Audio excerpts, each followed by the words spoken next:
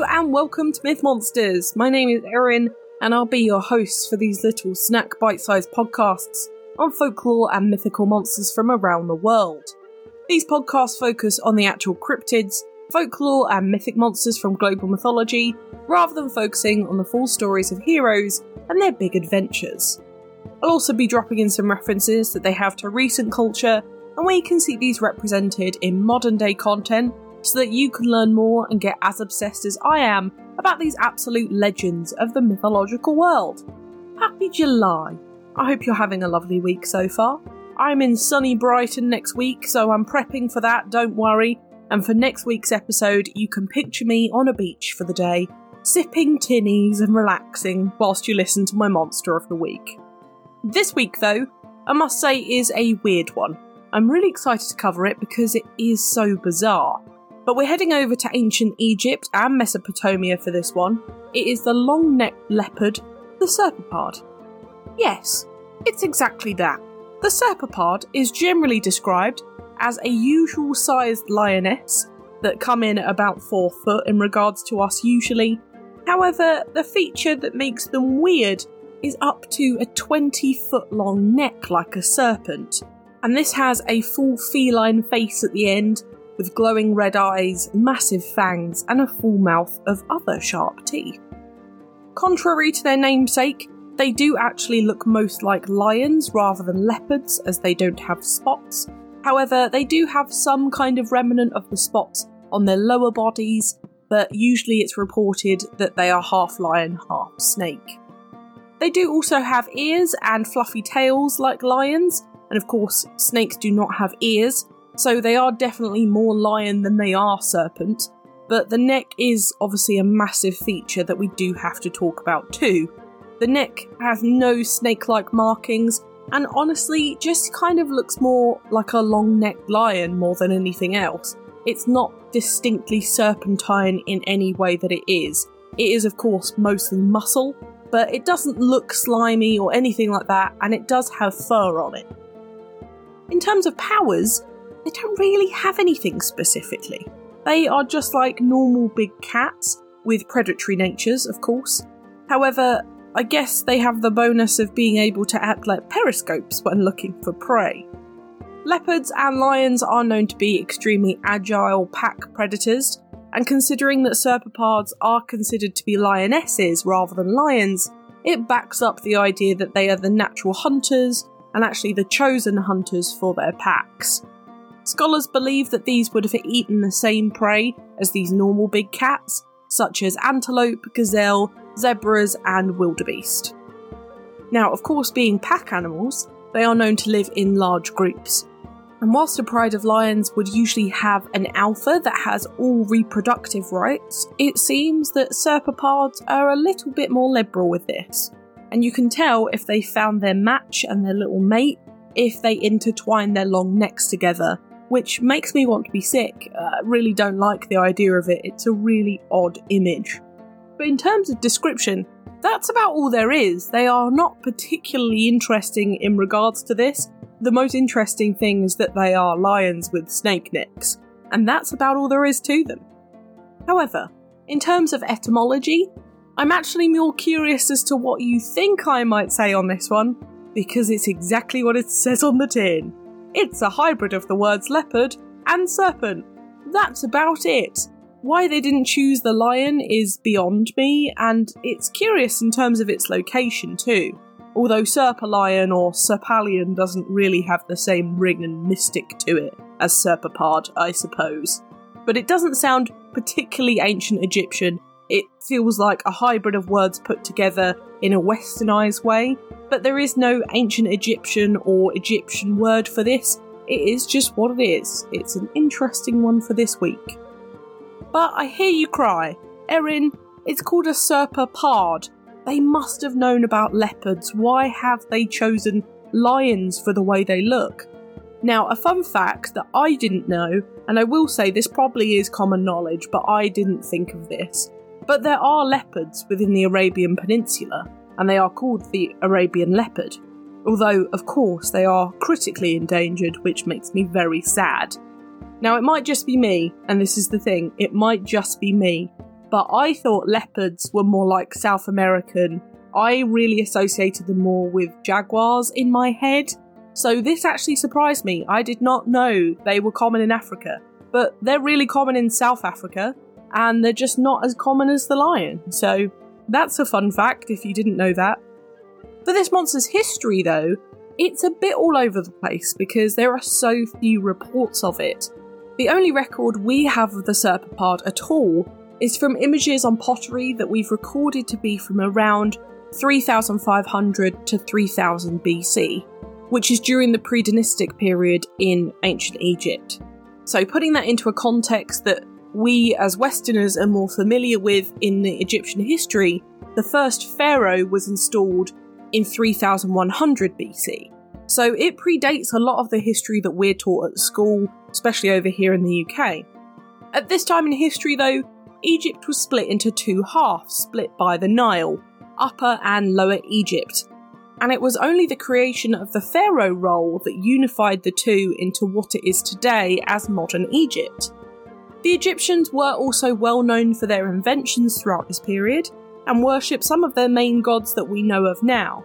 However, they are also very well known for being the most accurate civilization anciently when describing animals, which is why this monster even comes up, because historians are actually convinced this did exist because of the Egyptians' record of accuracy, which I think is crazy cool.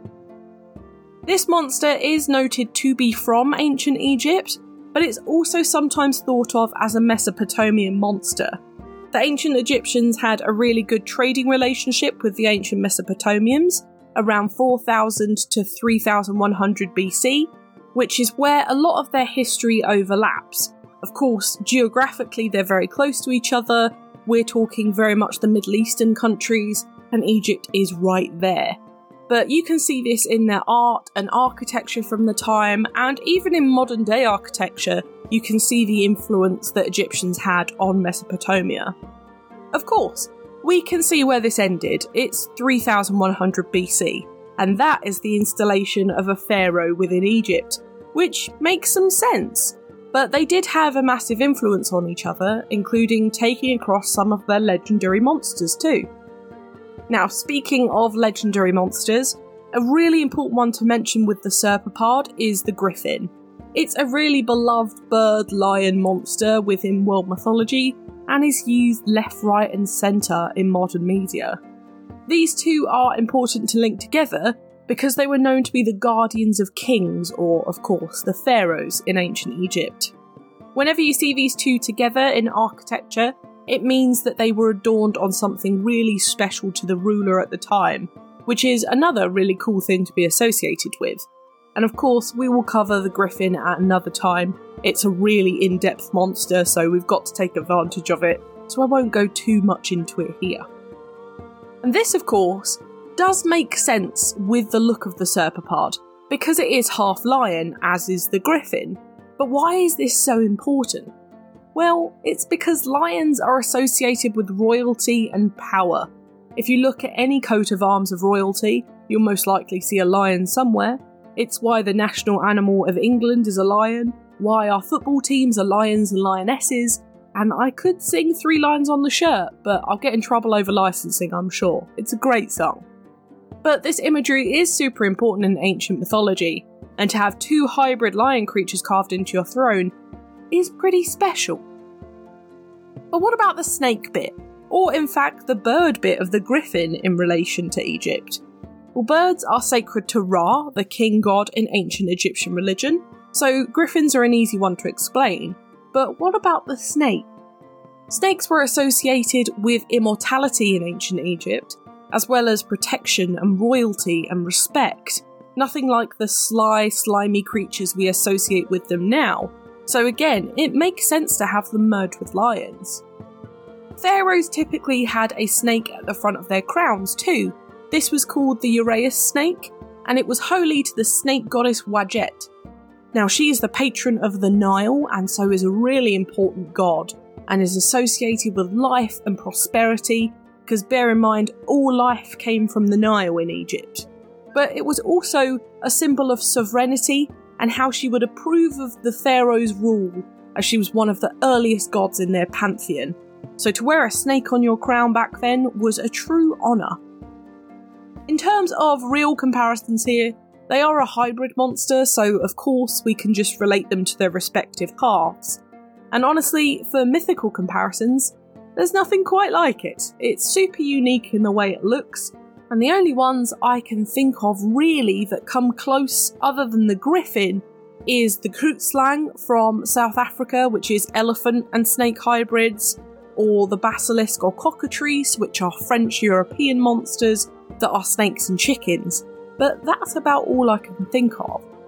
There is a snake monster within Egyptian mythology called Apep, who is basically a god and the embodiment of chaos within ancient Egyptian mythology. But of course, he'll be covered in another episode. As I said last week, ancient Egyptian stuff is quite tricky because there are just so few monsters. So we'll see what happens. Now, on to modern media. For obvious reasons, there just aren't any this week, and honestly, I've really struggled to find anything that suits them too. So I've kind of gone with the trope of mix and match monsters or hybrid monsters with this one. So you may be thinking, Erin, this doesn't have anything like the Serpopard in, but it will have a hybrid monster. Sorry, I don't have anything specific. For art though, you can find this on heraldry, and you can also find it in pottery too, like we mentioned earlier. But honestly, independent art is where it's at this week. There are some really cool and really creepy adaptations of them, so I really recommend these this week.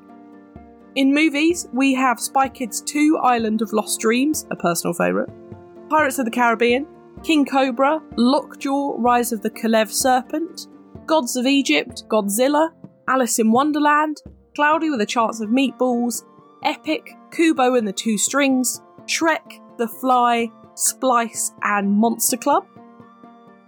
For TV, we have Dragon Ball Z, Bleach, Pokemon, Digimon, Supernatural, Grimm, Teen Wolf, Ultraman, Adventure Time, JoJo's Bizarre Adventures, Naruto, One Piece, Full Metal Alchemist, Buffy the Vampire Slayer, Odd Squad, Power Rangers, Family Guy, Futurama, Gravity Falls, The Amazing World of Gumball, Cat Dog, My Little Pony Friendship is Magic, The Owl House, Phineas and Ferb, The Simpsons, South Park, SpongeBob SquarePants, Teenage Mutant Ninja Turtles, Steven Universe, Clone High, Spliced, and Transformers.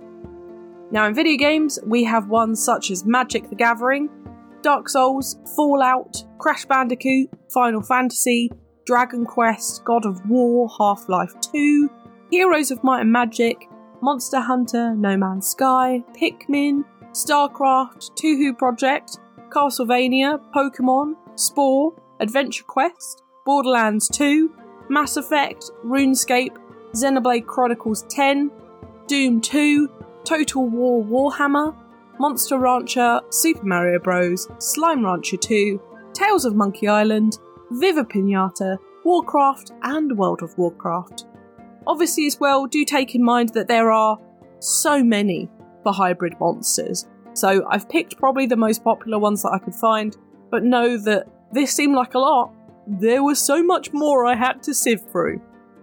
My book recommendation this week though is for the Egyptian Mythology Bible, Discovering the Secrets of Egyptian Myths by Thomas Headland, and Egyptian Myths and Legends, Tales of Heroes, Gods and Monsters by J.K. Jackson.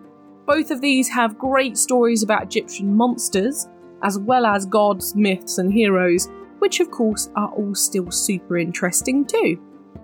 But now it's time for Do I Think They Existed? No, I'm sorry, that's ridiculous. The only thing that might even possibly sway me to this is the whole Egyptians were really good at identifying animal things.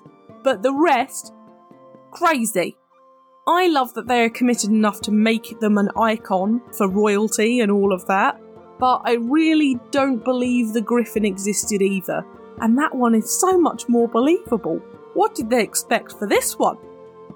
I will say though, I do love how they have this heraldry background, and I love the ancient Egyptian mythology rule of hybrids everywhere. It's difficult for me to say no to this when their gods are actually hybrids too. So in terms of ancient Egyptians, I'm sure this one was completely believable. Right now though, not so much. I do think it's a really cool monster though, and I'm grateful that this either never existed or is long dead, because imagine a lion being able to fully extend its neck 20 foot. I'm pretty sure that's nightmare fuel. And to be honest, the idea of it being a periscope definitely lightens the mood, and the image of it is really quite funny to me. Just whoop, whoop, whoop, with his little head at the top looking for birds. But what do you think? Did the Serpopard roam the sands of Egypt and Arabia? Let me know on Twitter. I would love to know what you think about this one. A super interesting hybrid monster this week. I really enjoyed this. It was one of the more literal hybrids that we have to cover, and it certainly didn't let us down in terms of weirdness, and actually something a little bit different from ancient Egypt. Next week though, we're heading over to the lovely Japan to look at a horrible urban legend that you might have heard of growing up in the 2000s like me. But make sure you don't talk to any ladies in medical masks that you don't know with the Kuchisaka honour around next Thursday, or she will get you. For now though, thank you so much for listening. It's been an absolute pleasure. If you enjoyed this podcast, please give it a rating on the service you are listening on. I've got the Twitter for any questions or suggestions on what monsters to cover next, and I'd really love to hear from you. The social media handles for YouTube, Instagram and TikTok are Myth Monsters Podcast, and the Twitter is Myth Monsters Pod, but all of our content can be found at mythmonsters.co.uk, and you can find us on Good Pods, Buy Me a Coffee and Patreon if you want to help me fund the podcast too. Come join the fun though, share this with your pals, they might love me as much as you do. But for now, stay spooky, and I'll see you later babes.